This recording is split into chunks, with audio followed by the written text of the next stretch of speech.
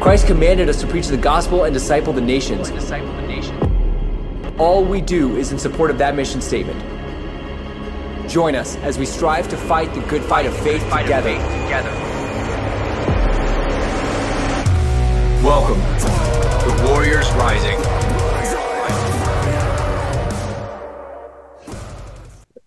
Hey, this is Paul with Warriors Rising. Glad to have you on the team. Glad to have you in the fight. We are here today with two people. We got Tiana Shoei from Made to Conquer podcast and old Green Beret buddy of mine, Kirby, who is doing a lot of things with Israel, both on the kind of political and the religious side. So it's pretty exciting. I actually got to go to Israel with him back in, was it March, buddy? It was March, yep. Dadgummit, it's already been 6 months. Holy cow.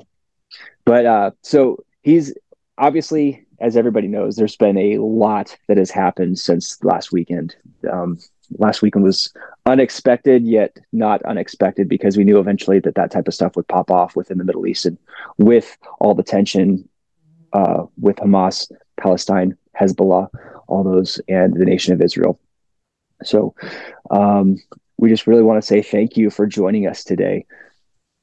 Yeah, good morning, Kirby. Thank you so much for your time. Absolutely. Well, thank you guys for having me. Yeah.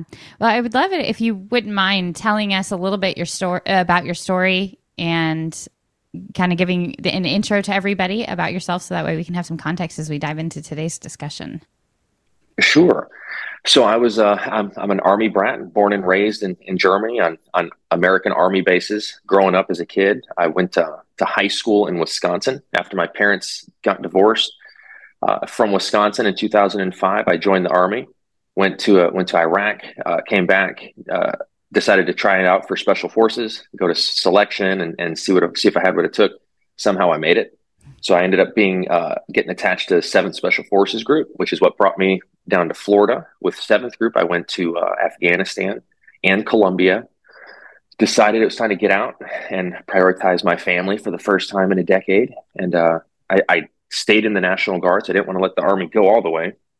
So I joined the Georgia National Guard, did that for about 2.5 years, 3 years. And then it was time just to let it all go. So I was born and raised Catholic, never had a relationship with Christ, really until about 2016, when God kind of grabbed me by the choke collar and woke me up. And so since then, I've been just diving into the Word, diving into who God is, that realization that if He's real, if His Word is real, then your life should change. Everything about who you are, what you do, should change. And so from that point forward, I started reading the Bible. I was going to college at the time. I got my history. I got a history degree. Started working at Dick's Sporting Goods, building bicycles, because I didn't know where God wanted me. I told my wife, I was like, I feel like He's got me on the lazy river right now. He's got me sitting here, but He's taking me where He wants me to go, and He's going to tell me when to get off. And He did.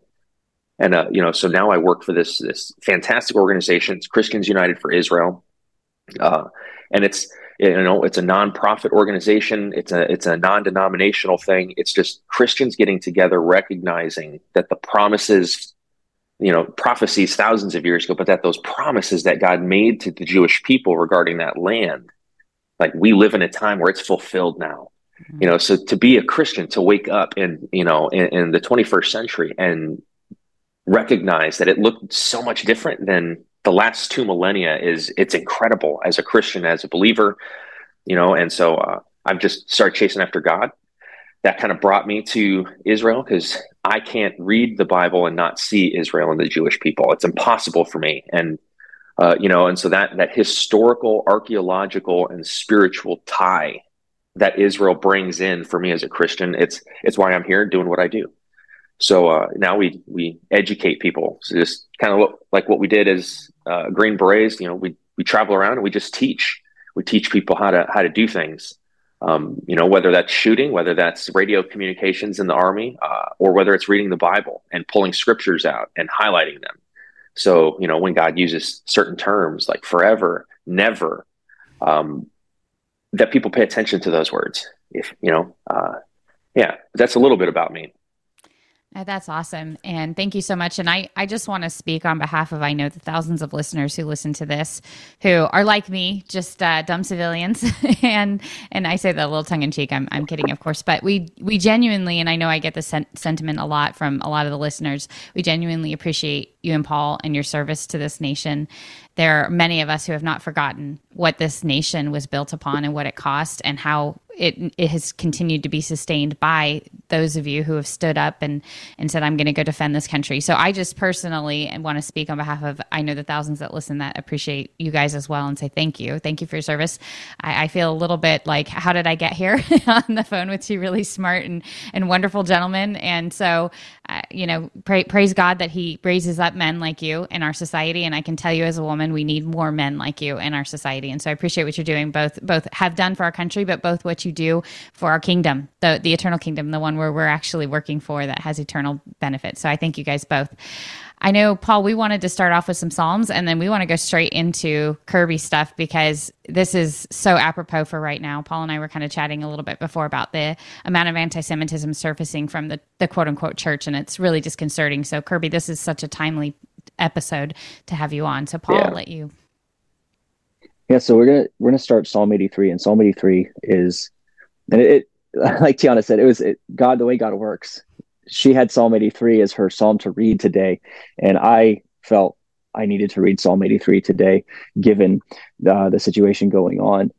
It says, "Do not keep silent, O God. Do not hold your peace, and do not be still, O God. For behold, your enemies make a tumult, and those who hate you have lifted up their head. They have taken crafty counsel against your people and consulted against your sheltered ones. They have said, come and let us cut them off from being a nation, that the name of Israel may be remembered no more. For they have consulted together with one consent, the form of a confederacy against you, the tents of Edom and the Ishmaelites, Moab and the Hagarites, Gebal, Ammon, Amalek, Philistia with the inhabitants of Tyre. Assyria also has joined with them. They have helped the children of Lot. Deal with them as with Midian, as with Sisera, as with Yavin, as with the brook Kishon, who perished at Endor, who became as refuse on the earth. Make the nobles like Oreb and like Zeb. Yes, all their princes like Ziba and Zalmunna, who said, let us take for ourselves the pastures of God for a possession. Oh my God, make them like the whirling dust, like the chaff before the wind, as the fire burns the woods, and as the flames set the mountains on fire. So pursue them with your tempest and frighten them with your storm. Fill their faces with shame, that they may seek your name, O Lord. Let them be confounded and dismayed forever. Yes, let them be put to shame and perish, that they may know that you, whose name alone is the Lord, are the most high over all the earth. And when you actually track down the nations that are spoken of here, Edom, Ishmael, Tyre, Sidon, Assyria, these are all the Middle Eastern Islamic nations. And the psalmist is pleading with them to deal with the enemies of Israel during the time of the judges, and like the Zeba al-Zalmunna. So go look up Judges 8. You'll see what happened with them. We have to remember, and this is something we'll get into, but this is a war that's been going on for millennia, literally millennia. But we'll get into that in a second. But some people see this as fulfilled in 1948. However, there are others that do not see this as fulfilled. They see this as a prophecy yet to be fulfilled, because these nations were not dealt with in this manner. They're still standing. They're still fine in many, many respects. So I know Dr. Chuck Missler, he very much felt that this was a prophecy and in a prayer, in a sense, dealing with the nations surrounding Israel prior to the Ezekiel 38 and 39, the Gog-Magog event, because when the nations of Gog and Magog go and attack Israel, these nations are not mentioned, which are the ones surrounding Israel directly. But we do know if such a mass scale attack against Israel were to occur, these nations around there would join in, because they would want nothing more than to see Israel wiped off the face of the earth. They've wanted that since its establishment. We see this, directly after Israel became a nation. It was basically the day after, wasn't it, Kirby? Yep. Yeah, the day after, multiple nations went and tried to attack and wipe Israel into the sea. Didn't happen, obviously. Supernatural protection. But so this Obviously, we don't go newspaper exegesis. We don't say, oh, yes, this, it kind of fits. God does not deal in possible and it might fit. He deals in exactness. So whatever prophecies are there, they will be fulfilled literally and to the T. But it's interesting as we start to see this come about. So, Tiana, I know you got a good psalm, which I think marries very well into this. Yeah. And I just wanted to point out in verse 4, it says, come, let us erase him as a nation. May the name of Israel be remembered no more. Make no mistake. Yeah. This is what the Palestinians are chanting right now. The headlines. Yeah. So make no mistake that we are living through these times. And Kirby, I can't wait for you to get into that. So in Psalm 2, why do the nations rage and the people plot in vain? The kings of the earth take their stand and the rulers together against the Lord and against his anointed one. Let us break their chains and cast away their cords. The one enthroned in heaven laughs and the Lord taunts them. Then he rebukes them in his anger and terrifies them in his fury. I have installed my king on Zion upon my holy mountain. I will proclaim the decree spoken to me by the Lord. You are my son, and today I have become your father. Ask me, and I will make the nations your inheritance, the ends of the earth your possession. You will break them with an iron scepter. You will shatter them like pottery. Therefore be wise, O kings. Be admonished, O judges of the earth. Serve the Lord with fear and rejoice with trembling. Kiss the Son, lest he be angry with you, and you perish in your rebellion, when his wrath ignites in an instant. Blessed are all who take refuge in him. Amen. Yeah. Well, on that note, Kirby, where do we even start? Like, where do we go? What is the best way to kick this off? I think the best way to start this is to remember, and like I said, where this started all the way back with millennia ago with Ishmael and Isaac, Jacob and Esau. This is called the Alamibah, the eternal hatred. When we look at the descendants of Abraham's other concubines, like what you find is that these feed into the Middle Eastern people. So Ishmael and Isaac, Hagar, when she had Ishmael, right, she flees the presence of Sarah. And in Genesis 16, an angel speaks to her and says something very interesting about Ishmael. It says, behold, you are with child and you shall bear a son. You shall call his name Ishmael, because the Lord has heard your affliction. He will be a wild man. His hand will be against every man, and every man's hand against him. And then when we look at Jacob and Esau, Jacob, obviously Esau gave up his birthright. He didn't care about his birthright. It says after he sold his birthright that thus he despised his birthright. And so they think, it's easy to think, okay, so he gave up his birthright, sold it. So then from that point on, no. This is a demonstration. What it's talking about here is that he despised his birthright from the very beginning. He didn't care about it. He didn't care about his rights as the firstborn. And then Jacob gets blessed. And through deception, in Genesis 27. Now, obviously, this deals with the danger of favoritism by parents. And if they'd have been obedient, it says the elder shall serve the younger, right? And they'd have followed this. Mm-hmm. Now, obviously, Esau never was in servitude to Jacob, but this is dealing with future events of the nation, right? Because while it is people, we have to remember that back then they would reference a nation by its forefathers. But after Jacob's blessed flees, it says we have a prophecy given by Isaac to Esau. In verse 39, it says, behold, your dwelling shall be the fatness of the earth and the dew of heaven from above. By your sword you shall live, and you shall serve your brother. And it shall come to pass when you become restless that you shall break his yoke from your neck. So Esau hated Jacob because of the blessings with which his father blessed him. And then in Genesis 28, it says also Esau saw that the daughters of Canaan did not please his father Isaac. So Esau went to Ishmael and took Menelath and the daughter of Ishmael, Abraham's son. And so Esau marries into Ishmael. And then it tells us in chapter, trying to find where it is, but basically it says Esau is Edom, right? And we know Lot gave birth to the Moabites, who lived in Ammon. So this whole thing goes back to Jacob and Esau. And in Islam, they go Abraham to Ishmael versus the Bible, which goes Abraham to Isaac. Ishmael is the son of the promise in Islam.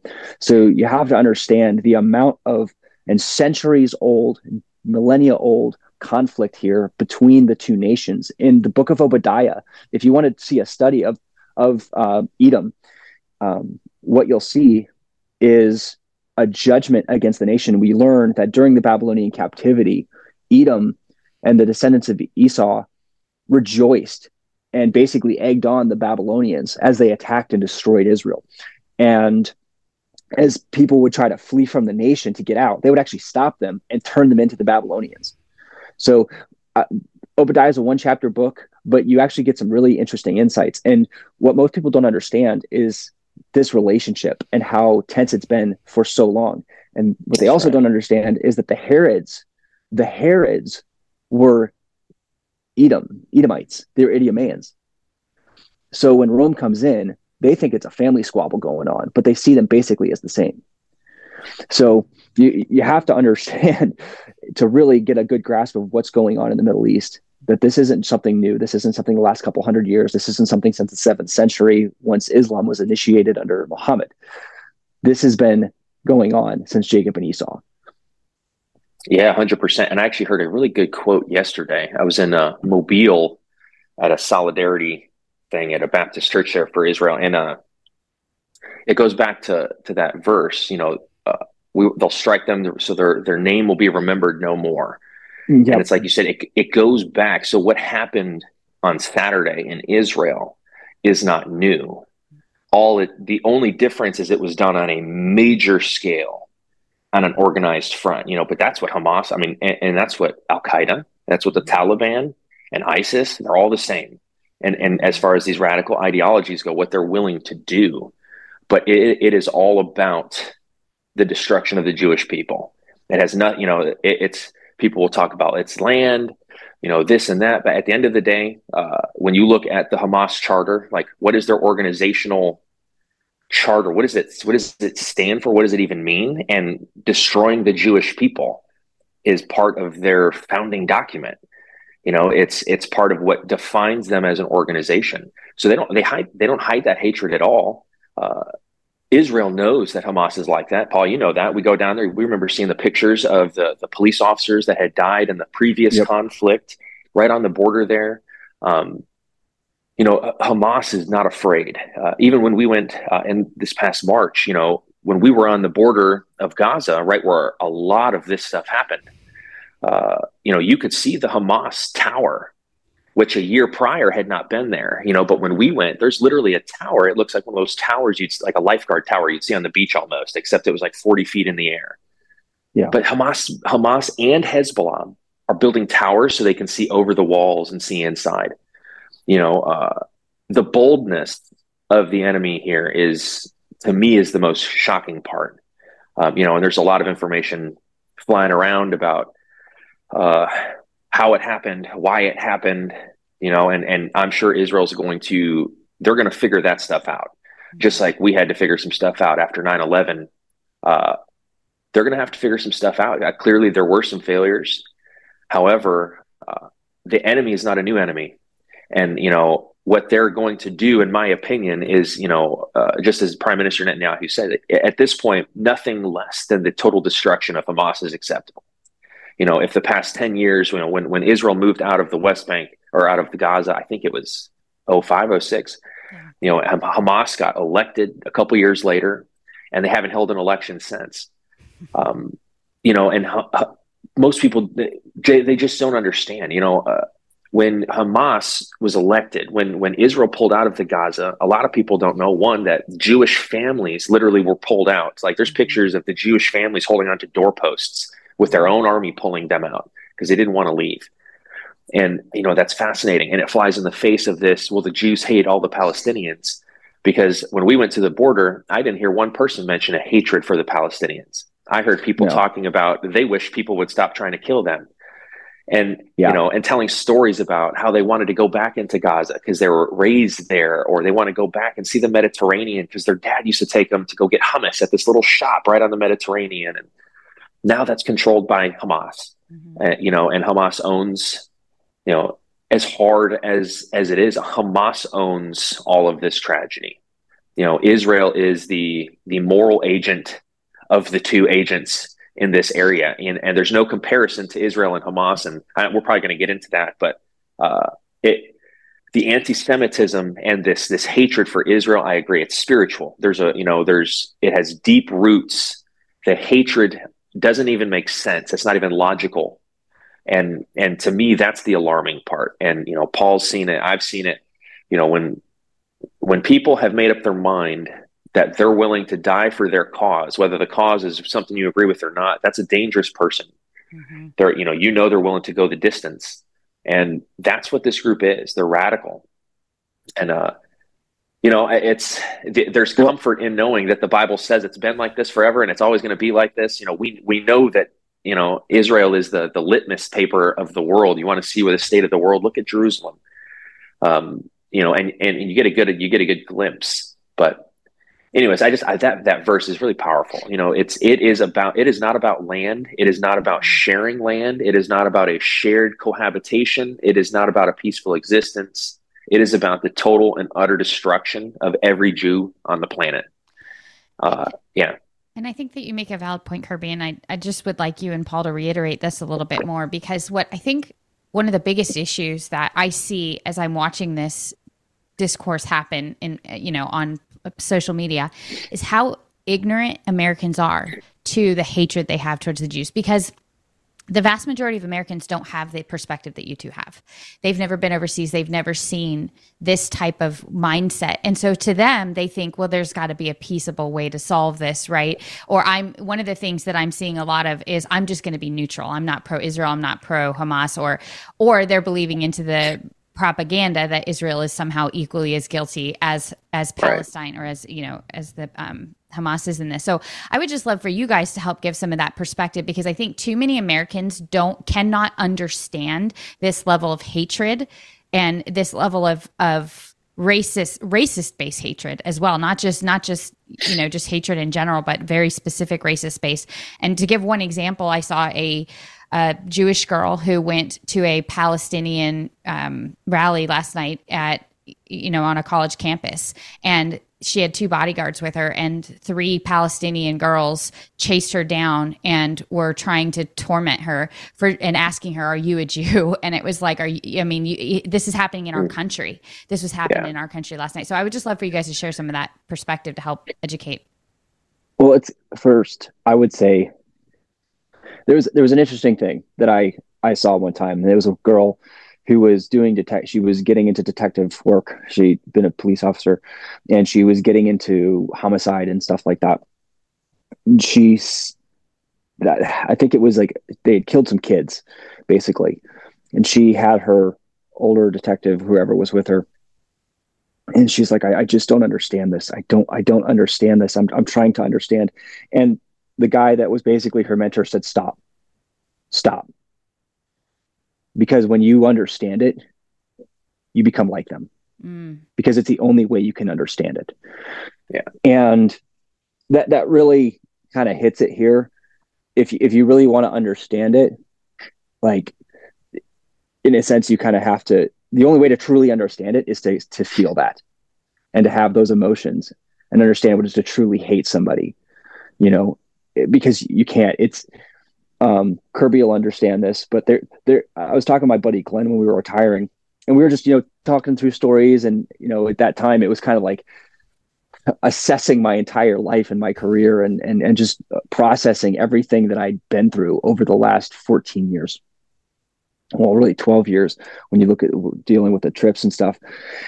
And we were talking about bloodlust, and when you get into some of those situations, and it's kind of that the fight's going, it's ongoing, and it just becomes this thing where it's like, you just need more, and you're tired and you're angry. And it's like, I absolutely despise everything and hate every inch of you. And I want you to suffer as much as possible, and killing you and everybody around you is the only thing that is going to satisfy this. And even then, I just want more. That is very hard for people to understand, but that does hit at times when you're in those situations.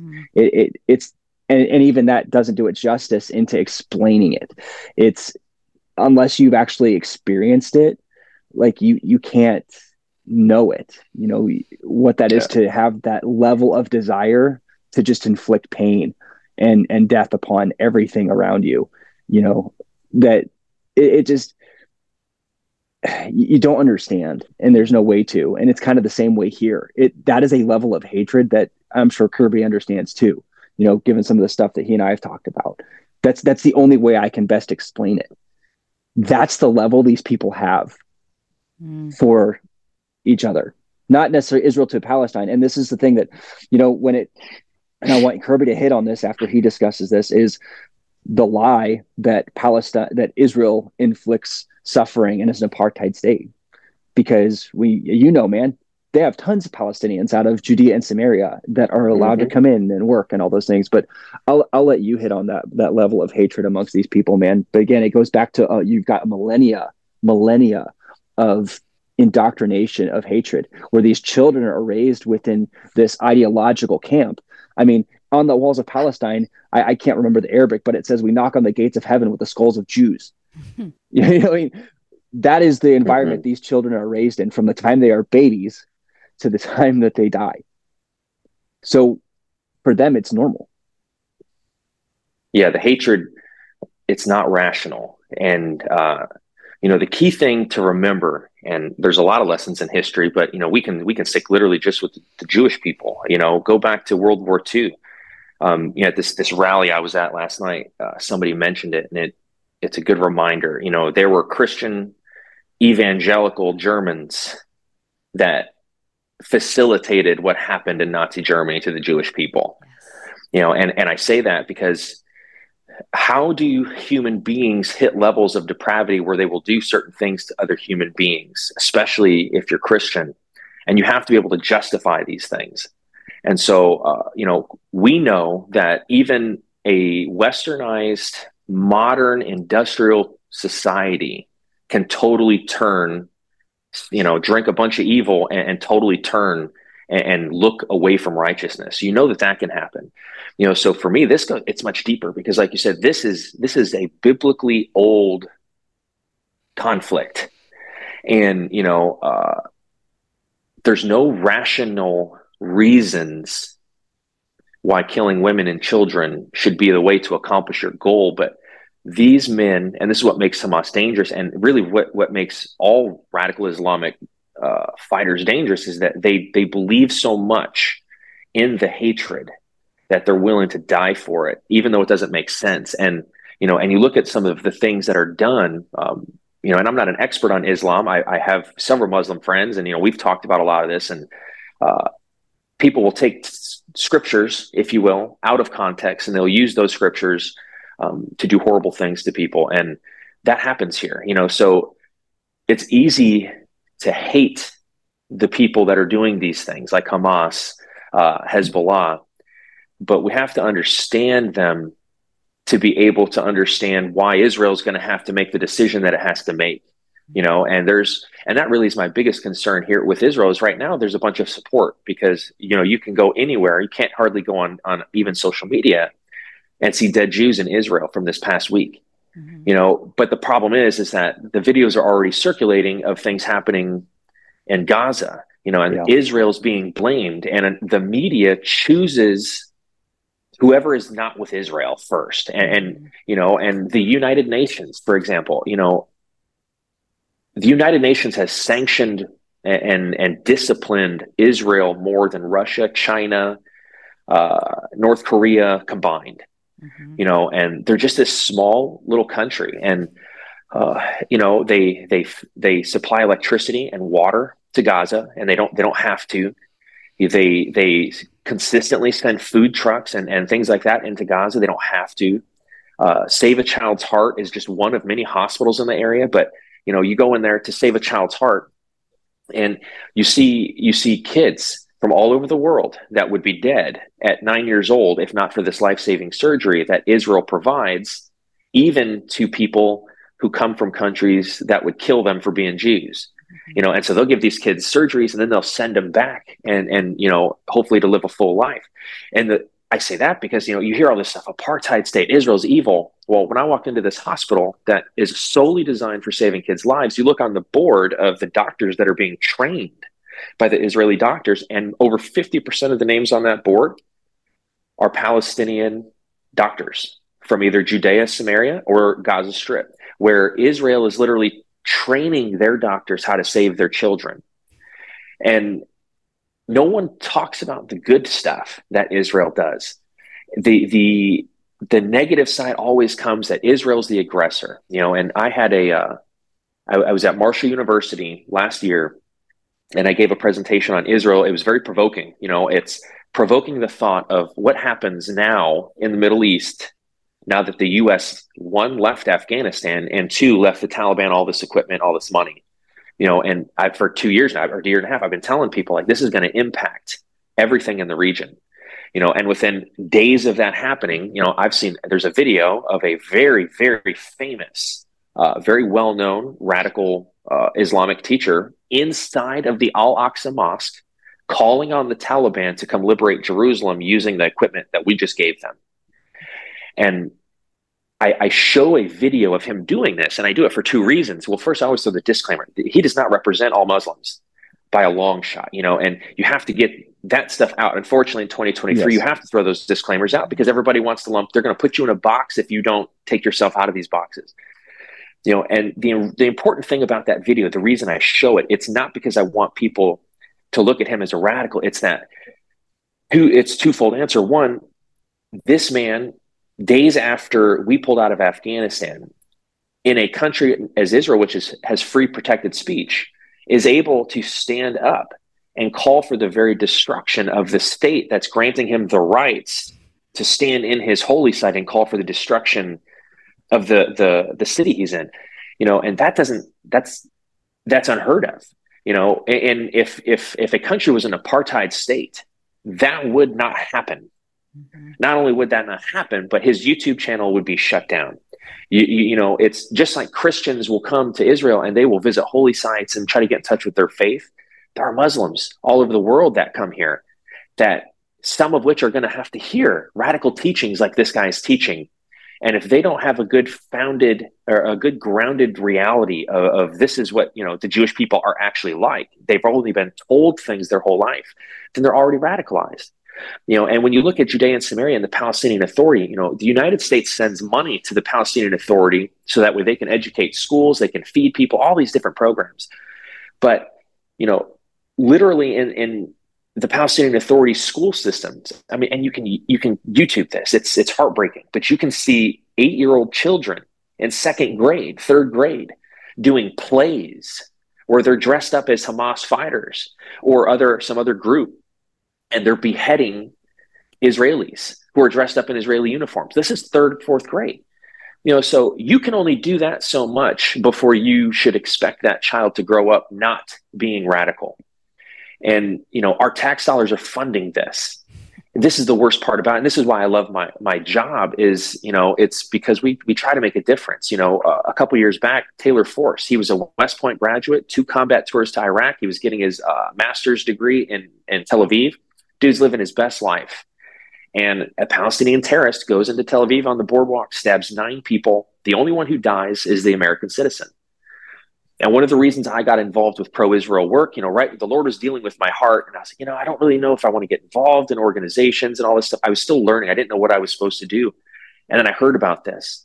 And then I found out that, our State Department confirmed this, that our tax dollars are paying the family of that terrorist every month. So the PA basically pays a reward to the family of that terrorist for conducting that act.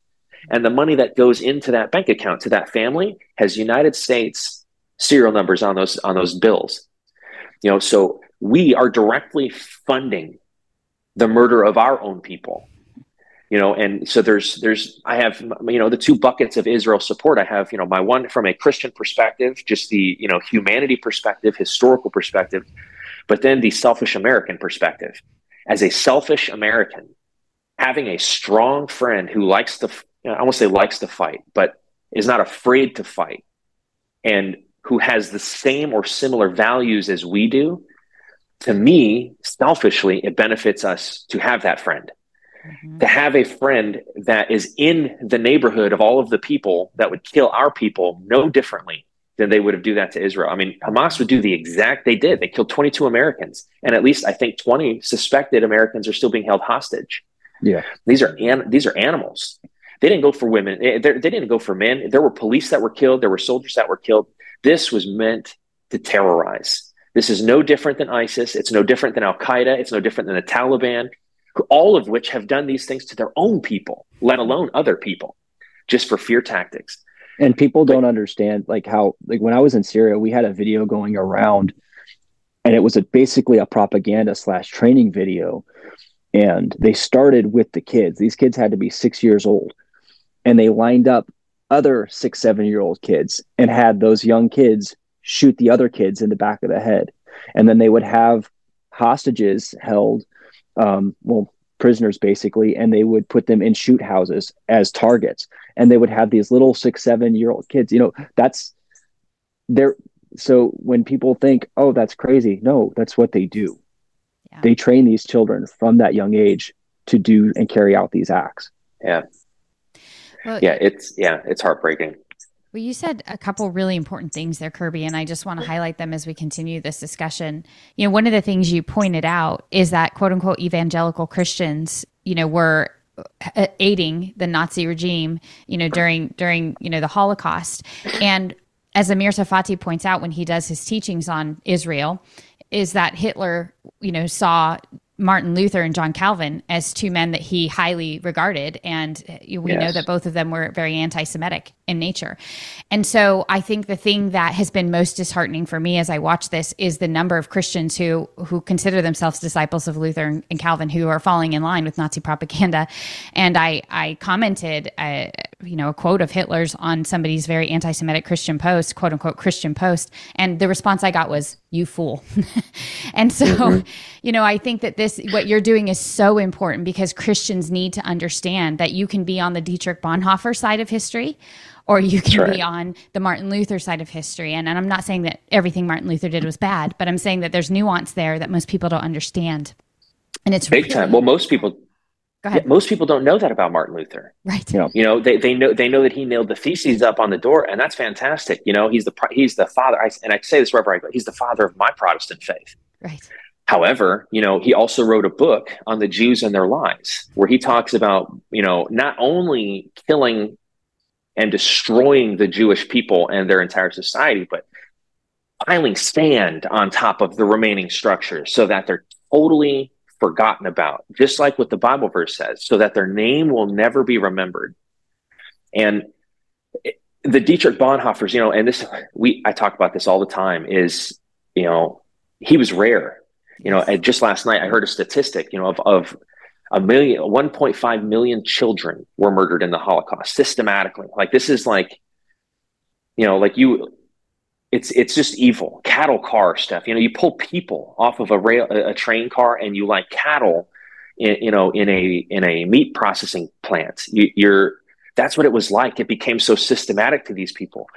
And the Nazis, the hard part to wrap my mind around, and that's hard as a Christian, is one, Hitler, when you read Mein Kampf and when you look at World War II propaganda, the main face that you see on these posters is Martin Luther.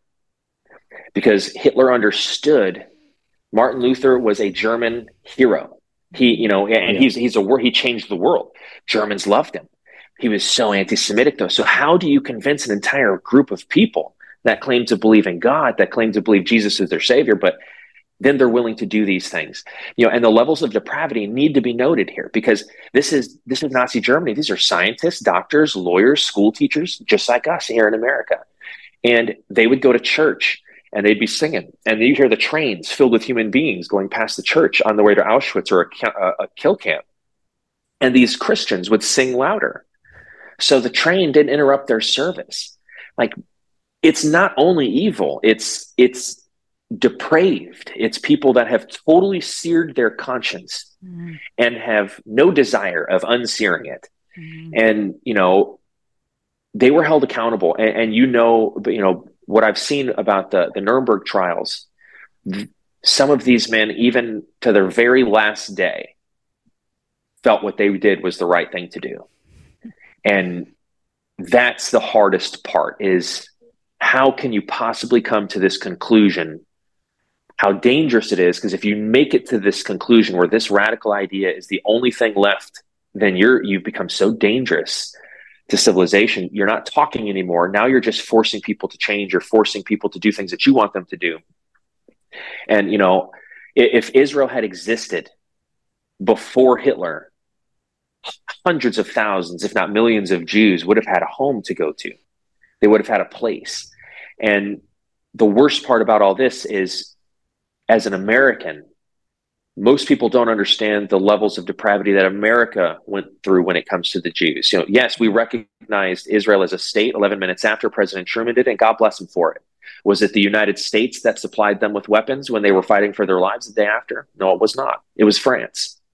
So the U.S., we've been lukewarm often when it comes to this relationship. You know, and we know what the Bible says about being lukewarm. It's better that you were hot or cold. I think God he probably respects you more if you've picked a side than if you ride the fence. And this is where Christians are today. They ride the fence. There's this idea that because there may or may not be civilians in Gaza Strip that are casualties of war, that somehow justifies the preemptive strike against women and children.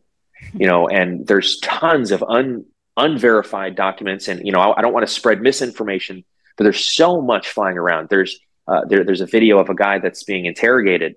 He's a Hamas fighter. And when the guy asks him what their goal was, it was not a strategic, tactical anything. I mean, thousands of radical people came over this border with the intent to rape and murder women and children. And so there's no moral equivalency. There's no equivalency to Israel and Hamas. I mean, Israel has never beheaded a baby that I know of. Israel does not go and kidnap people. But I go back to this Marshall University. I go and I debate a Palestinian professor, and, you know, he'll stand up and he'll say all these things. He hates Israel. He's never been to Israel. He only uses, you know, 2 or 3 publications for all his information, all of which are anti-Israel. You know, I told him, I was like, you know, I've personally seen food truck convoys going into Gaza. And he told me to my face in front of, you know, 20, 30 people that that's not possible. And I'm like, you know, I don't know how to deal with you right now. I mean, I'm telling you that I saw it with my own eyes. You're telling me it's not possible, but you've never even been to Israel to understand. So you're calling Israel an apartheid state. I'm saying that you can't even get out of the airport without seeing that that's false. But you would know because you've never been. And his biggest point of contention, and this is what I've noticed for a lot of people, the biggest reason people use for justifying hatred and action against Israel and the Jewish people are the raids that the IDF does into these locations. You know, so this professor, for example, and it's a common theme. I use him just because it's a cited example, but Israel going into Jenin, for example, which is a Palestinian-controlled area, to conduct a counterterrorism operation before that operation is carried out on Israel's citizens. To the bad guys, to the enemy, that is unjustified. You know, so this professor, for example, to him, the Palestinian Authority is a sovereign. It's a sovereign state. Like, these people, they have the same authority and power as Israel does. And, you know, I disagreed with him fundamentally. You know, I challenged him on that. But his belief that Israel has no right to go into, say, the Gaza Strip or Jenin or Judea and Samaria to conduct a counterterrorism operation because it flies in the face of sovereignty, it falls flat on its face. Because I asked him, and this is what everybody should be asking people that support the anti-Israel movement, is how many people in Israel are allowed, how many people are allowed to die at the hands of terrorists before Israel is justified in coming into your area and never allowing you to kill a citizen of theirs again. Right. And that's a powerful thing. And that's a question that he will not answer, nor will anyone else. Mm-hmm. They don't want Israel at all in the West Bank, but they also won't admit that the Palestinian Authority has zero ability. They either cannot or they choose not to stop the terrorism from happening. You know, so it's just like Iraq and Afghanistan. If I know where they're building the bombs, and I know, you know, where they're bringing all their materials, I know where their meetings are, it's a target. You know, like I'm not going to allow them to plan, build, and then execute their mission before I do something. Because if I can take you out beforehand, why would I then drive on a road and where I know you put a bomb on the road? It doesn't make sense. And Israel they're in a position now where they're going to have to do things that I think the world is not going to like. And they're already starting, the bombardment of Gaza. But the reality on the ground, and Paul would know this just as well as anybody else, and I finally saw a Navy SEAL on Fox News talking about it yesterday. I believe Hamas did this. This is very well planned. Hamas didn't do this. It wasn't just a wake up one day and we're going to go do this kind of thing. The way that they conducted this, they did something that they knew for a fact would draw the entire Israeli military into an operation. And that sends up warning flags all over the place, and immediately you see that. And what's happening? You have, rockets going off in northern Israel now, in Lebanon, near Syria. Yeah. You have things happening. So they're testing the perimeter all over Israel. And so, again, I don't know, it's speculation, but I know what I would do if I was on the other side and I was able to draw most of your military to one area, and I was in communications with people surrounding you, it could be an indicator of a much larger operation. But the booby traps, and this is the part that not a lot of people understand. Well, how come they're not just going in there to get the hostages? Why aren't they just going to do this? If Hamas, they can't do that. But, exactly. But people don't understand that. They're upset, and they're like, well, why is the IDF just sitting there for 3 days? Why haven't they gone into the West Bank or to Gaza yet? And it's like, well, got to understand, if Hamas had the brass tacks to do this and they left, then you have to assume that they understood that Israel was going to come in. And then, as Paul, when the enemy knows you're coming in, what's the first thing they're going to do? They're going to booby trap everything. Well, it goes back to Afghanistan. Like when, that's why they moved and shifted to what's called call-outs in their tactics so much, because, which I believe, if I remember correct, was based on what Israel does, because they will put the IEDs or the EFPs in the actual door frames of the houses, things like that, take the whole building down. Well, just so people understand, Hamas and these people do not care who they kill if they get a Jew. So they have no problem launching rockets from a high school or a children's school and putting munitions in daycares. They don't care about doing that. The reason they do that is so, one, Israel will not shoot them and destroy them. Two, if they do end up doing an attack, they can say, oh, look what the Jews are doing. It is a complete IO campaign. It's all propaganda. That's like when we went down to Gaza and you see the power plant. Most people don't know that Israel supplies power and water to the Gaza Strip. Yep. And even when they are receiving attacks, they don't shut it off. But Hamas down in Gaza will actually bomb that power plant, which will cause power outages. And then they will say, look at what the Jews are doing to you. Why? Yeah. Because again, it's influence, it's propaganda. There's always intent and purpose. So it's for this operation and this planning now, they can't just go in because they don't, ultimately they've got to be prepped and ready to go in with, because you're going to have to clear house to house, which is, and there's 2.4 million population. It's a lot of people in a little area. An 8 mile radius, I believe it is, or 25 mile. I can't remember how big. I forget how big Gaza is. No, it's 8 miles wide as the old 1967 borders. I think is. I'm getting my areas mixed up, but with that, the amount of planning and tactical prep you got to do to go into this environment, knowing who's going to be hit. You've got to deal with the amount of civilians in there, which is another whole thing. And that's really where, Kirby, I think you were hitting on, because it's one of those things. I stand with Israel. They should be able to defend themselves to a point. And see, this is the problem. It's to a point, because what most people don't understand, when you're dealing with an insurgency or you're dealing with something like this, the local population, they are the fighters. Mm-hmm. That's where this gets so dicey. Because they could just say, oh, look, they killed some civilians.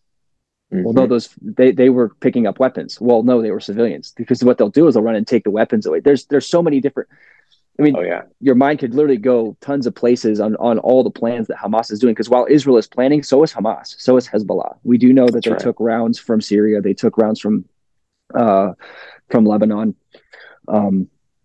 but Russia, this and is they found North Korean weapons as well. this is pretty massive. And so, this is not something that is jumped into quickly or lightly. And once the stuff, we're already seeing it, like you said, Kirby, on Twitter and the news, the videos of people injured, of children injured in Gaza.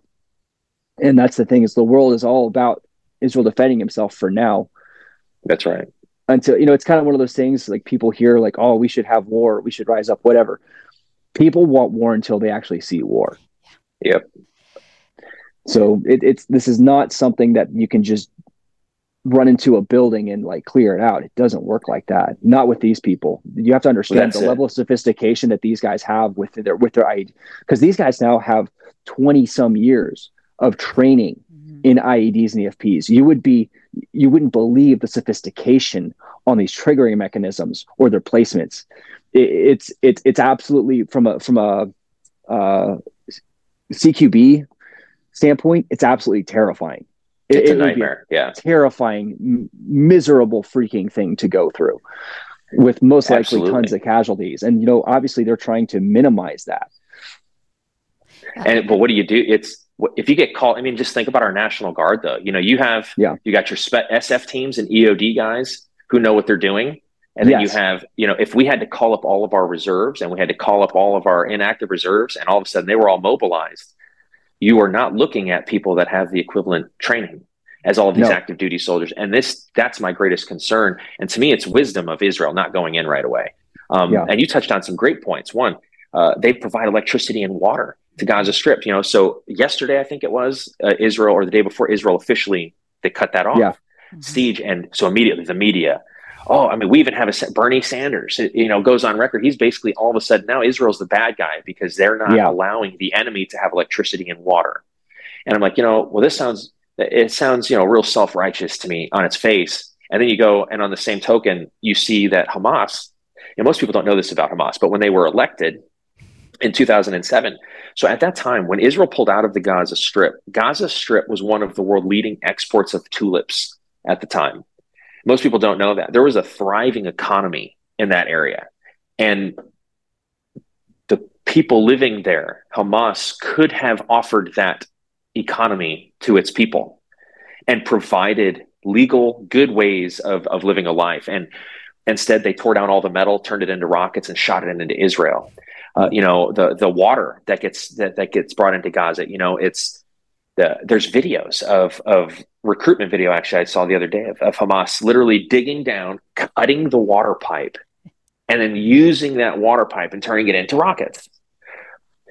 So there's if you are willing to cut your people off from fresh drinking water to create weapons to kill the people providing you with the water, that's a type of radicalism. Again, doesn't make sense. It's not rational. But I'm concerned for the IDF. They've started this siege. They're trying to do what they can to get control over the situation. But like you said, this is one of those situations, door by door, house by house, they're going to have to go in. And this is why it took them so long to clear southern Israel. They cleared everything in southern Israel. And I think just yesterday, the report was, 22 people were found still in Israel. So you look at the mission sets that Hamas had when they came in. What happened? So we had Hamas guys come in and kidnap. We had Hamas members come in and conduct attacks. We had Hamas members come in, like that police interrogation video said, just to rape, just to dirty Jews, and that's their words, and the campaign that they're running, it's not even about life and death. It's about humiliation. There's a reason that they rape before they murder. It's because it's not about actual life. It is about hurting the families of the survivors. These guys were so depraved. They went so far as calling family members in these people's phones to let them talk and hear the torture. This is sick. It's pure sickness. And when I see people talk about, the Palestinian people this, the Palestinian people that, and Israel's wrong for this, I'm like,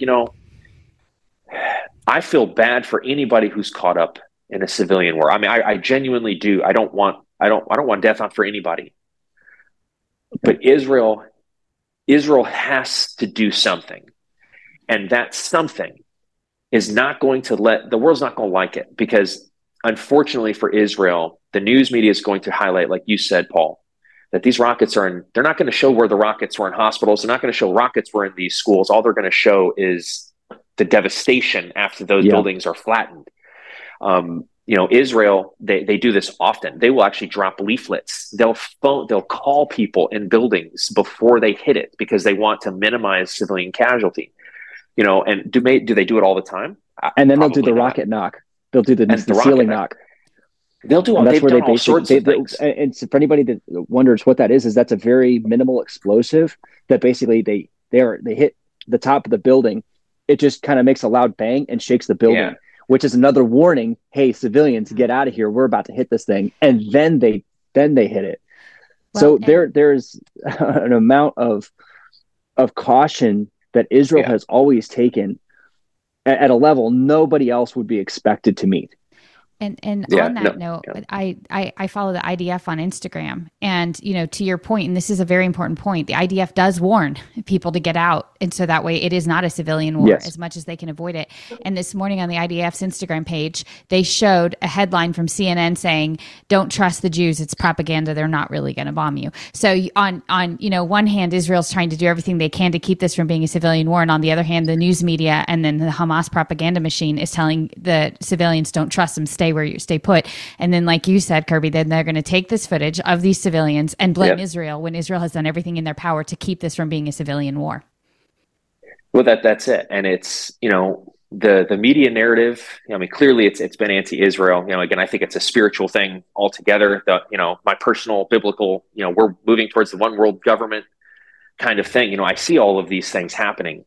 My heart breaks for Israel, because I know what Americans would do if this was reversed.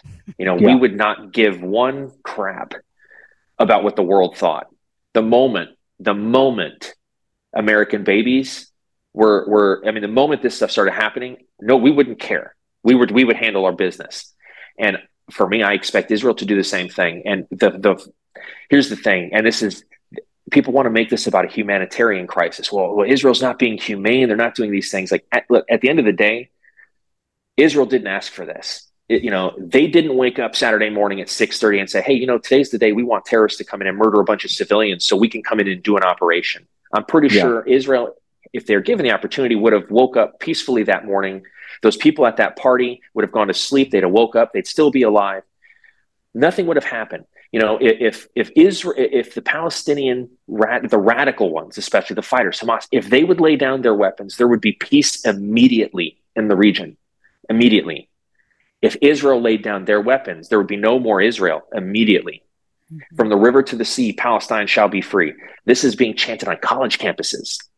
And I'm seeing videos now, especially now with everything that's happening, the boldness of these pro-Hamas people to come out and be, they're cheering Hamas on for what they've done, like it was a military victory. Like, you guys are murdering women and children. It's the level of ignorance is astounding. You have human rights activists from the LGBT side that are supporting Hamas. And I'm like, are you out of your minds? Like, these people would literally throw you off a building, record it, and send the video to your parents, hoping that your parents would never sleep again. That's the type of evil we're talking about. But you think that they care about your sexual preference and your sexual agenda. They don't care at all. But Americans don't understand that. Americans, and you have Harvard, to have 30-something people stand up in support of this at Harvard. So clearly, having knowledge, the Bible said knowledge without wisdom, is not, I don't remember the actual verse, Paul, you probably do, but, knowledge is dangerous without wisdom. You have to know how to apply that knowledge. And this is going to be a PR campaign that Israel's going to need help in the days to come. They don't ever paint themselves as victims because they don't ever want to be seen as victims again. They don't ask for American troops. It's why I respect the crap out of them. Like Paul knows, this whole weekend, every veteran I talk to, how do I get over? How do I get over? most of these dudes will do it. They don't even want to get paid. If you pay for their plane ticket and some meals while they're there, they would go fight. But Israel doesn't ask anybody for anything. Yes, we give them aid, but most people, especially now, we have this big flare up in our own Congress about, supporting other countries and money. And, I get it. America's broke, but Israel is not giving money away. 75% of what we give Israel, they have to spend and invest in the U.S., feeding American families, making American businesses successful, putting American equipment and technology over in the Middle East, helping out other people that love freedom like we do. What other country in the Middle East can you wear American flag swimming trunks, have a cross and a flag tattoo on your chest, walk around and be safe? I did it for hours in Tel Aviv after COVID by myself, walking around with American flag trunks because I needed to know. I knew that we had a veteran that got murdered in this area, Taylor Force, just years prior. And here I am telling people Israel's safe. But how do you really know that unless you test it, And you go to Israel, American flag trunk says it all. And I walked by myself and nothing. I mean, if anything, I had positive interactions with people, nothing negative. But you would not be able to do that if you were 10 minutes into Lebanon, 10 minutes into Gaza. It would be an international incident. Your head would be chopped off or lopped off. You would be traded for terrorists in some international, prisoner swap. Like this is, you would not be, it's not just a hand slap on CNN, and people don't get that. And for me as an American, like when I can go somewhere that's not in our country and I can be American and I can be safe, this is a place typically that I want to support. Our citizens should want to travel the world. They should want to see what the world has to offer, experience these cultures, understand that what America has is so unique. There's a reason that we're special, but you don't even know that if you've never left and seen what other countries offer. Yeah. And, it's just like this Palestinian professor, people feel so much emotion when it comes to Israel, but they only feel what they want to feel. They refuse to allow facts to override that emotion. And, and this is, it's sad. It's really sad because the brainwashing is effective. I was when I was in Minnesota, I think it was April, doing another CUFI event, pro-Israel event, just educating kids. I mean, it was a good number of Christian and other college students showed up, and we had a whole social justice for Palestine chapter showed up. All women, all young ladies. Mm-hmm. And they let me finish my presentation, but then the questions started. They were trying to assume control over the meeting. And I asked them in front of the whole room, I was like, before, and I ended up talking with them for about an hour. So I showed the love of Christ as much as I could. We talked about a bunch of facts. All you can do is plant those seeds of truth, and hopefully they go and research them. But I asked them, and this is the alarming part right here, is in front of, 30, 50 people. I was like, we disagree on a lot. I know you don't like Israel. We disagree on a lot of how the Middle East should be governed. Can we, at a minimum, can we come to an agreement that Hamas is a terrorist organization? Yeah. Let's come to a basic understanding. And this group of people, flat out, with no shame, said that's wrong. Hamas is a group of freedom fighters. And, so my initial reaction is, okay, I understand your point. I would like you, if possible, to cite one single time in human history where the freedom fighters have killed women and children to accomplish their mission. As again, if you can do that, I'll sit down right now and I'll be quiet. I'll stop teaching. I was like, but that's not what freedom fighters do. That's what terrorists do. Freedom fighters will die fighting a cause that they know they can't win, but because they're oppressed, they're fighting the system. That's a freedom fighter. Samson from the Bible, that's a freedom fighter. The whole system was against him and he still fought it because the system was wrong and God was on his side. And until we can get people to accept the fact that murdering women and children as a means of accomplishing your goal, not as a casualty of war, but as your target and as your expressed goal that is evil. Mm-hmm. It's pure evil. And, to hear people equate Hamas with Israel and, Israel's been killing babies for decades, like that is absolute nonsense. You want to blame somebody for the deaths of those children or anybody else that's innocent in Gaza? You should blame the people that are putting rockets on the roofs. Blame the people that are putting rocket launchers and weapon caches in hospitals. How could you blame somebody? That's a legal military target. You shoot and you kill my citizen with a rocket from a hospital or from a school. As an American, if you just kill, I have an obligation not to let you kill more of my people. Mm-hmm. Does that mean I enjoy stopping it? Absolutely not. But I have an obligation. My people who elected me, you have an obligation and a duty to them first. Israel is no different. But for some reason, people like to hold them to this standard, this double standard that is not the same. It's okay for everybody else to do these things, but it's not okay for Israel. And, that's kind of what we try to teach you. If you try to flush out and highlight those double standards in the hopes that someone will see them and recognize. And I say that just to end with this Social Justice for Palestine group. It started off with them, river to the sea and talking about Gaza being an open air prison. They're using these talking points that are meant to flare emotions up. And what they were not expecting was rational dialogue. So before they were able to leave, I literally ignored every other Christian in the room. I went right to their table, and for 45 minutes to an hour, I sat down with the Social Justice for Palestine group.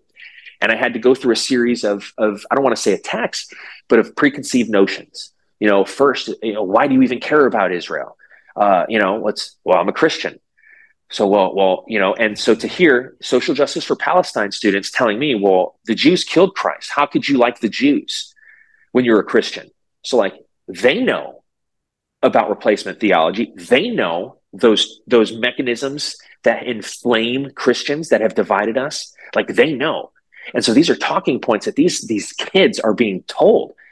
And to break these things down, you want to call it an open air prison, you call it whatever you want. Let's debate and let's talk about who's the reason for the system being the way that it is in Gaza Strip. And we talked about it, so first it was, well, why do you care? And so I was able to share my Christian values with this whole group of people. They got to know why I care because I love Jesus and Jesus was a Jew.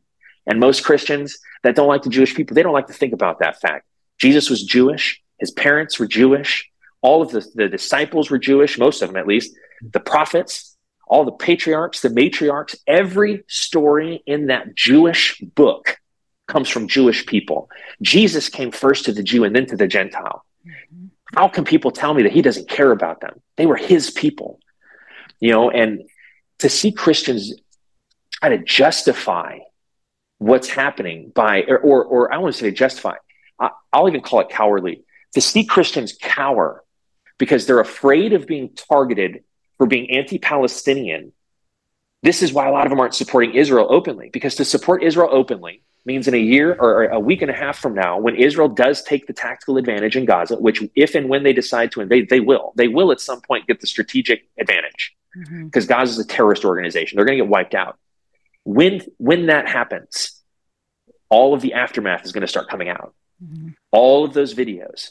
No one is going to remember that Hamas threatened the United States and Israel to rape and murder our citizens online, streaming it the whole time. No one will remember these things beforehand. No one will blame Hamas for shooting rockets from a place where babies were at. They're gonna remember that Israel is the stronger agent in the area.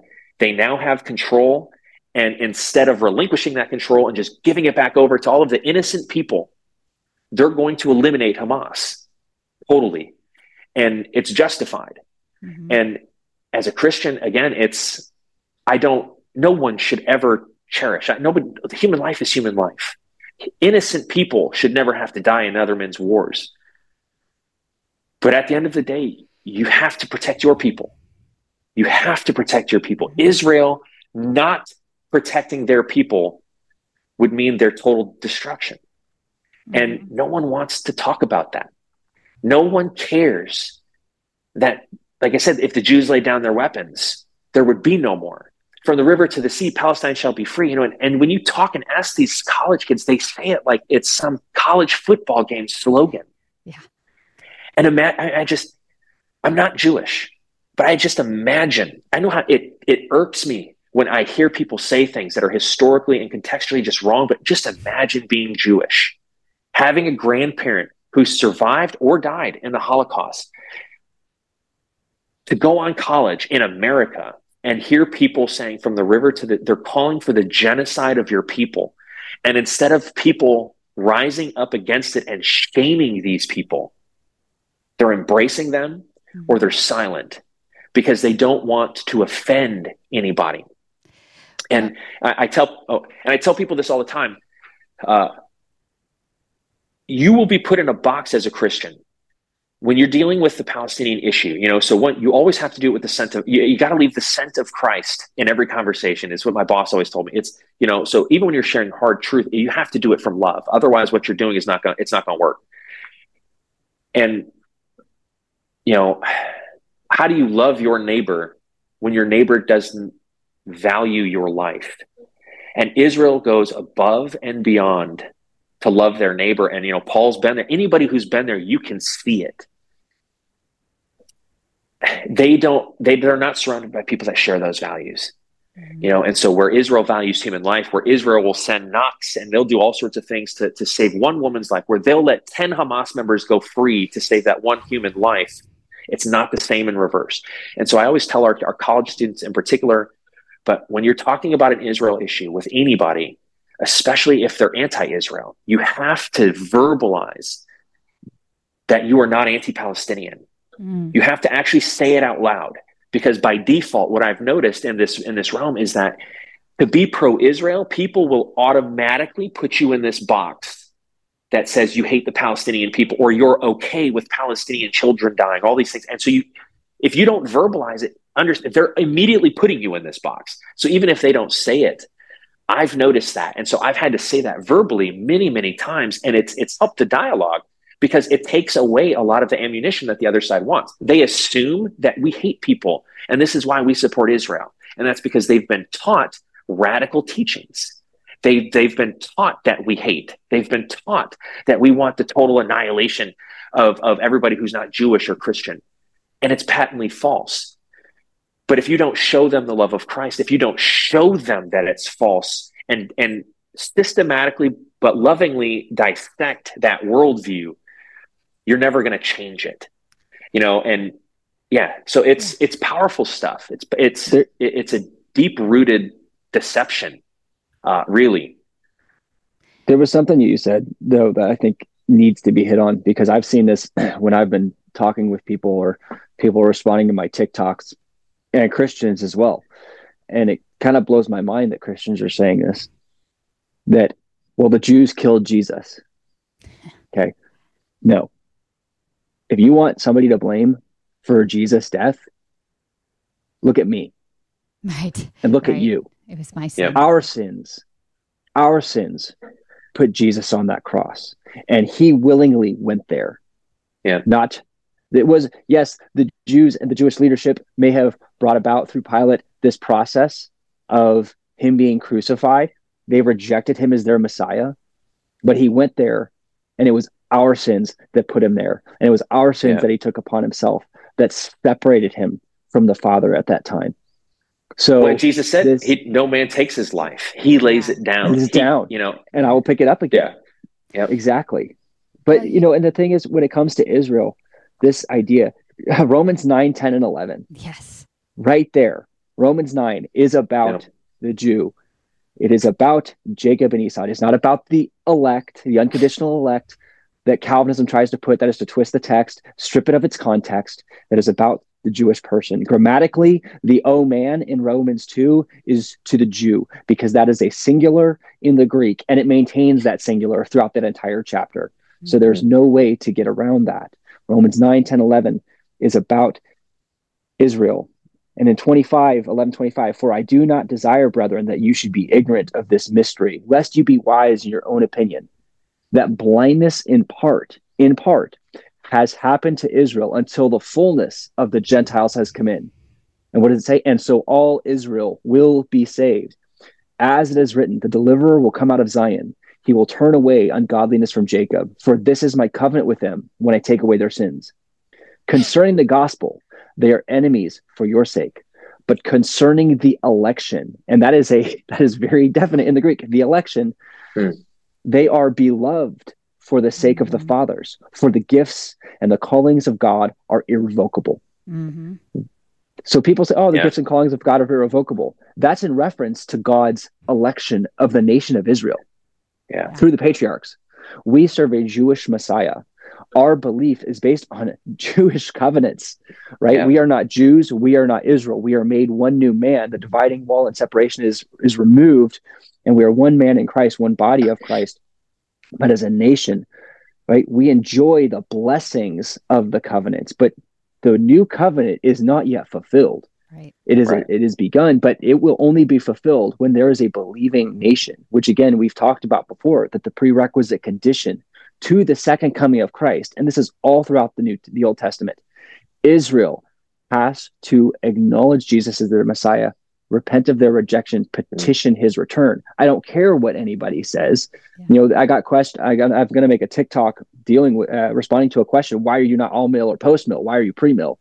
It's like, because all throughout the Old Testament, it is constantly stated and restated what prophecies that are going to occur that have never yet occurred, that require a messianic kingdom. You know, Jesus had the perfect opportunity to solidify replacement theology in Acts 1 before his ascension. In Acts 1, they asked him, Lord, will you at this time restore the kingdom of Israel? And he said to them, it is not for you to know times or seasons which the Father has put in his authority. But you shall receive power when the Holy Spirit has come upon you. You shall be witnesses to me in Jerusalem, in Judea, Samaria, and to the end of the earth. He doesn't say, sorry, guys, not going to happen. Mm-hmm. Israel is replaced, new plan. Right. Not the point. He says, when they says, will you at this time restore the kingdom of Israel? It is not for you to know when that's going to occur. Daniel 9, we have the first 483 years of the nation fulfilled literally. He says, for your people, that's Daniel's people, the Jews, and for your holy city, that is Jerusalem. There is still a 7-year period left, no matter how we want to spin it. And over, we've talked about this before, I know, but it's called, that last 3.5 years is called 1,260 days, 42 months, times and half a times, a single, a dual, and a half. God does everything but put it into minutes. Yeah. You know, at what point do we say, okay, you know, everything that God has stated will occur, that has occurred just as he stated it would. Yeah. History, time and again, over the centuries, has vindicated those that took a literal approach and interpretation of the scriptures.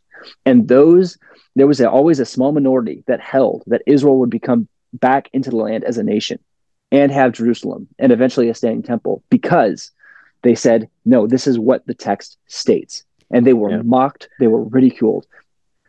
1948 should have ended all dissension, all theological positions that were against the literal fulfillment of scripture. It's not even interpretation at this point. Yeah. It's, what did God say?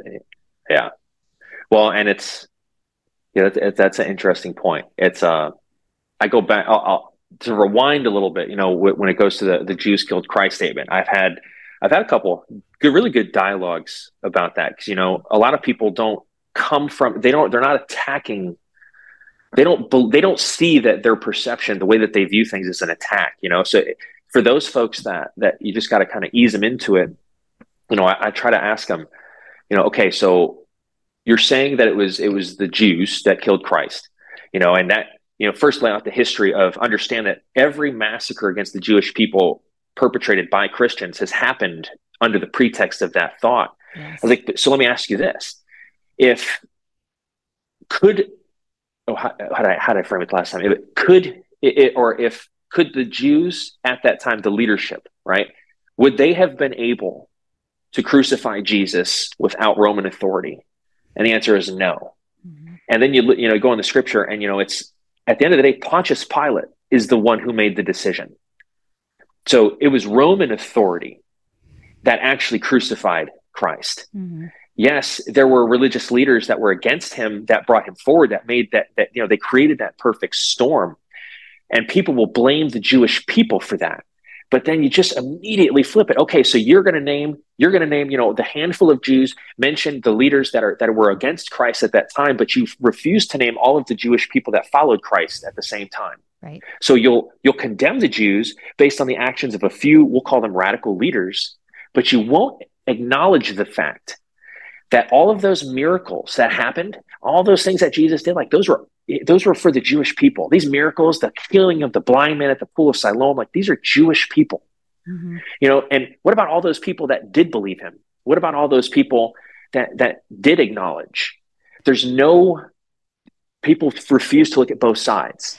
They choose to talk about the thing that edifies their belief. And Paul, and that this kind of ties right into what you were saying, is the reason I think a lot of people are not, a lot of the reason I think Christians maybe did not accept the 1948 reestablishment of Israel as being, prophetically important or whatnot is, in my opinion, based on some conversations I've had, is they would have to admit that they were wrong. Mm.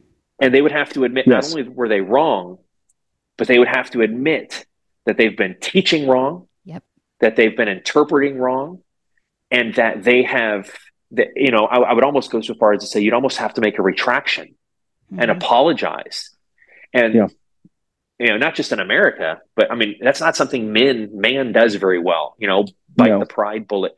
But that reality, that is what it needs to happen. All these, for 2,000 years, Christians could use that allegorical, Israel's just a history book where, the church replaced history or Israel, all this stuff until 1948. Right. And it's like, so how could you believe that the church replaced Israel and then all of a sudden Israel exists again as an actual place and then still believe the same thing? It should change because you've seen that promise come to life. It's no longer allegorical. Yeah. And then not only that, but we've talked, Paul, many times about the difference between those salvific promises and the actual national promises that God made. There's totally different lines of promises that God made. And, God, the Bible's the only holy text in the entire world that lays out boundaries of land that God chose. Christians fail to understand. The Jewish people did not choose this life. Right. They didn't wake up one day and like, hey, God, we want to be your chosen people. And we want to be the ones that are targeted for extinction a dozen plus times by every major world power. No, God chose them. Yep. He chose them. And that is a big deal. And if God chose them, and God's not a man that he should lie, and God doesn't change, then that means he must love them. He must care about them.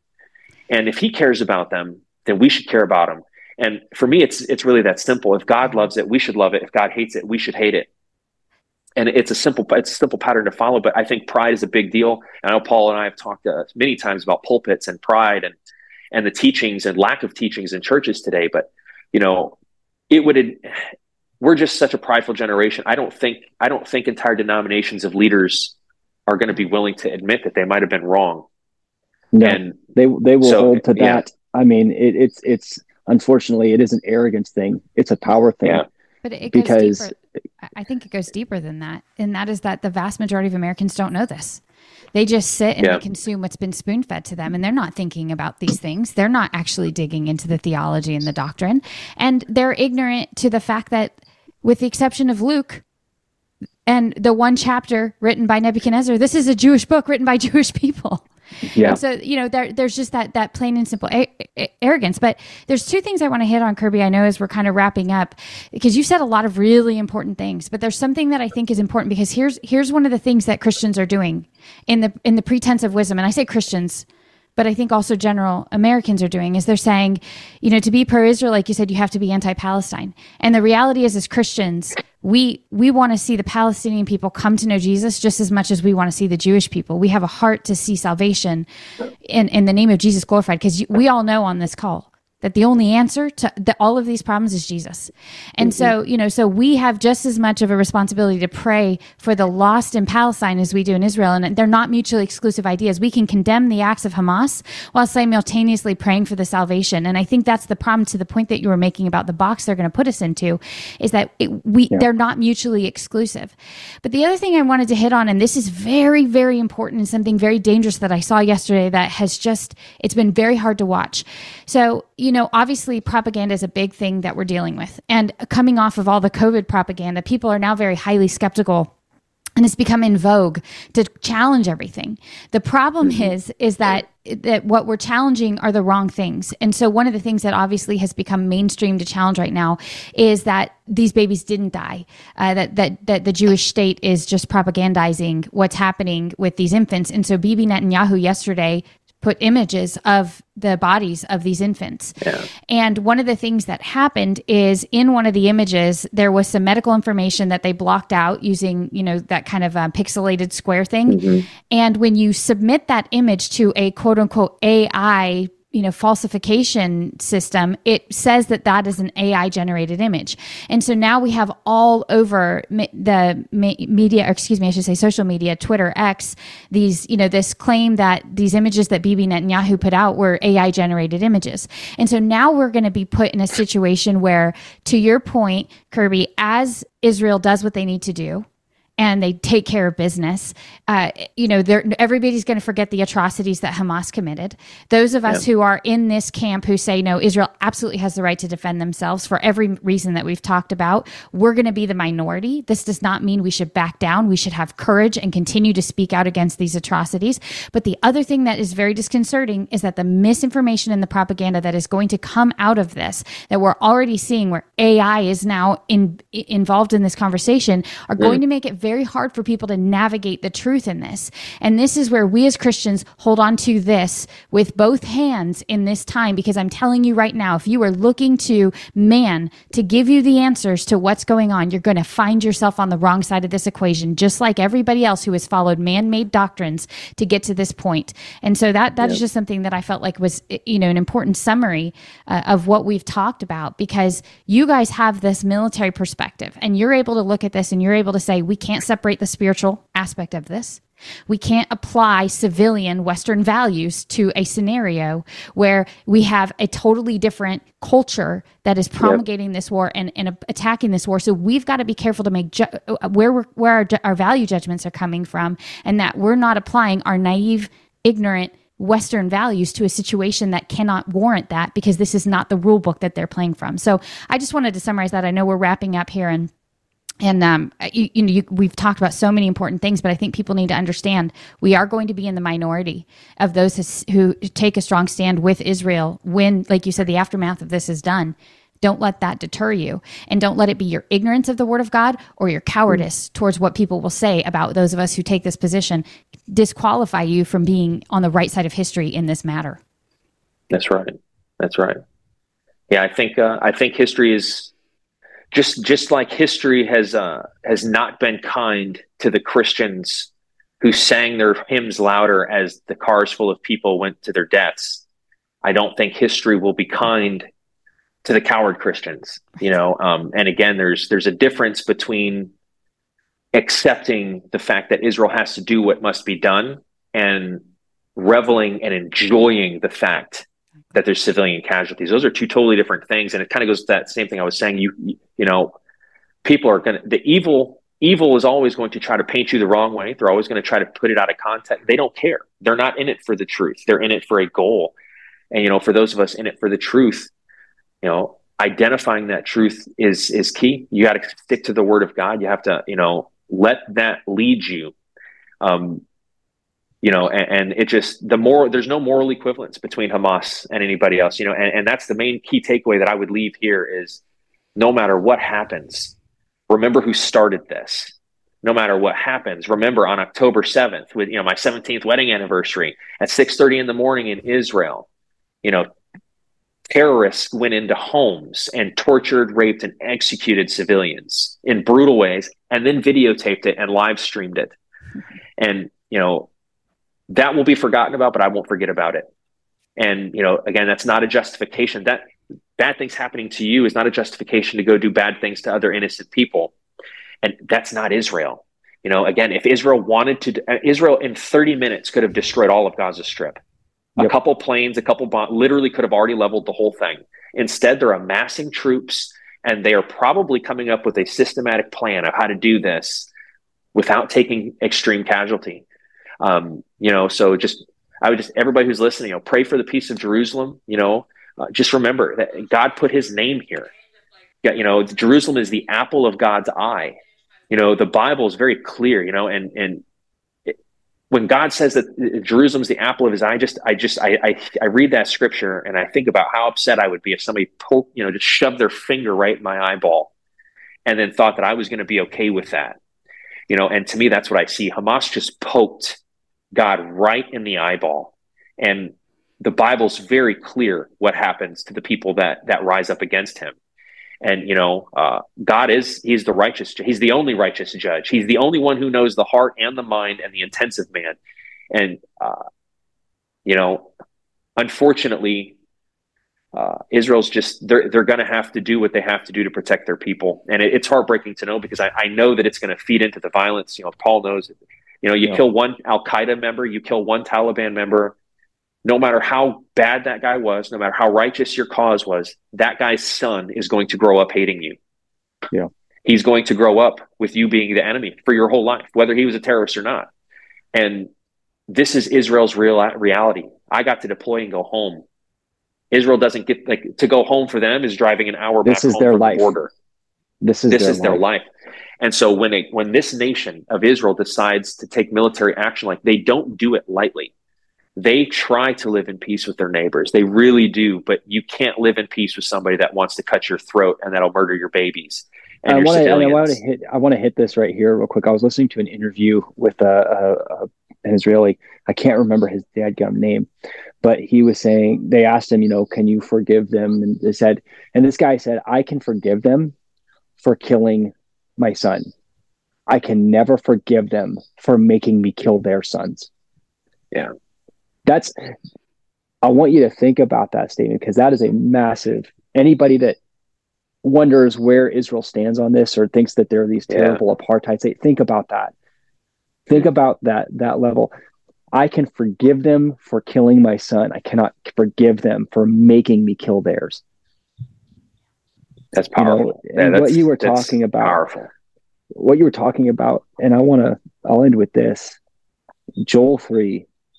Behold, in those days and at that time, when I bring back the captives of Judah and Jerusalem, I will also gather all nations, bring them down to the valley of Jehoshaphat, and I will enter into judgment with them there on account of my people, my heritage Israel, whom they have scattered among the nations, and they have also divided my land. This is not a simple theological debate that is something to be taken lightly. That's right. If you go against Israel's right to the land to exist, the fact that they are God's chosen people, you're pointing your finger into the face of God and saying you are wrong. That's right. You're digging your heels in against God. And so, my request, and I'm sure Kirby's too, would be that if you have friends, if you have pastors, share this podcast today with them. Because this is a message that does need to get shared and need to get out. And Kirby, dude, brother, I love you, man. Love you so much. And I really appreciate you hopping on early today. Yeah, absolutely. Thank you guys for having me. This is, it's a topic close to our hearts. To love the word of God, to love the Lord and not to love his people doesn't make sense to me. So, for me, it's a common sense thing. It's a simple right versus wrong answer here. Unfortunately, the world is a complex place, so we have to do as good of a job as we can of sharing the truth in ways that's digestible. So, man, thank you for what you guys do. It's edifying to the faith to know that there's people out there getting after it, sharing truth, and just pray for that piece of Jerusalem. If you're going to college, it just care about your Jewish citizens. Mm-hmm. They don't have to agree with you. They don't have to recognize Jesus as the Messiah for you to show them the love of Christ. And, they're American citizens. And even if they're not, they're citizens of the world. They're human beings. And nobody should have to live in fear of being murdered or attacked simply for existing. And, that goes nowadays. It didn't end with slavery. It didn't end with the civil rights movement. The Jewish people are still under attack in the freest country in the world. And if we don't have the courage here to stand up for them now, then just like Mordecai told Esther, God will bring salvation through another area, but this is your time. You were born for such a time as this, and Israel needs help. And to me, this is the divining line. God, there's a clear line here. You're either for God or you're not, or you're a coward. And only one of those three positions is, in my opinion, a righteous position. And so, just encouraging these Christians, get on the right side, read your Bible, stop poking God in the eyeball. Just because you say you're pro-Israel, it doesn't mean you have to, they're not flawless. Israel's not perfect. The Jewish people are just like us. They're flawed just as like the rest of us are, but they still have a right to self-determination. They still have a right to defend themselves. No one should have a right to kill your citizens and then tell you that you can do nothing about it. So just keep those things in mind, pray. And we're going to see God work. I mean, I'm confident that Israel is going to not only win this conflict, but I do believe that they are going to destroy Hamas and dismantle Hamas. And for me, that is a prayer that needs to be answered. So, thank you guys for having me on and for what y'all do. If people want to get in contact or get more information from you or CUFI, how would they do that? Yeah, so we have a great website, CUFI.org, Christians United for Israel. We have tons of resources on there from pastors, college students, high school students, veterans.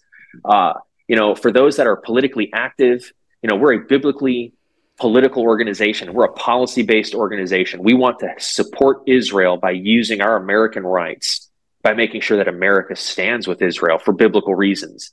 And so CUFI.org is a great place. My email's on there. You can go on the website and find me. Any questions? We travel all over the country to give speeches, presentations, to educate. So anybody who's interested that wants to know more, please feel free to reach out. Even the hard questions, there are answers to these questions. And don't be afraid to ask them, but just keep an open mind. Don't have your decision made up already when you're looking for these answers, because God has a way of enlightening us even when we don't think that we can be enlightened anymore.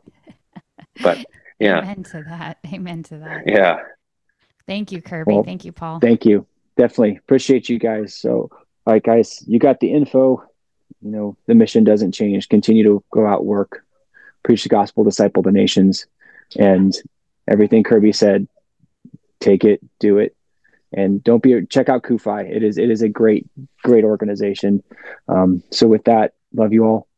If you have questions, please like, share, and subscribe this podcast, especially with your pastors. Give them this information, because I think that this time more than ever, this information about what the reality is on the ground and what the reality of the scripture states needs to be heard. So appreciate you guys. Go out, preach the gospel, disciple the nations. This is Paul with Warriors Rising. Out.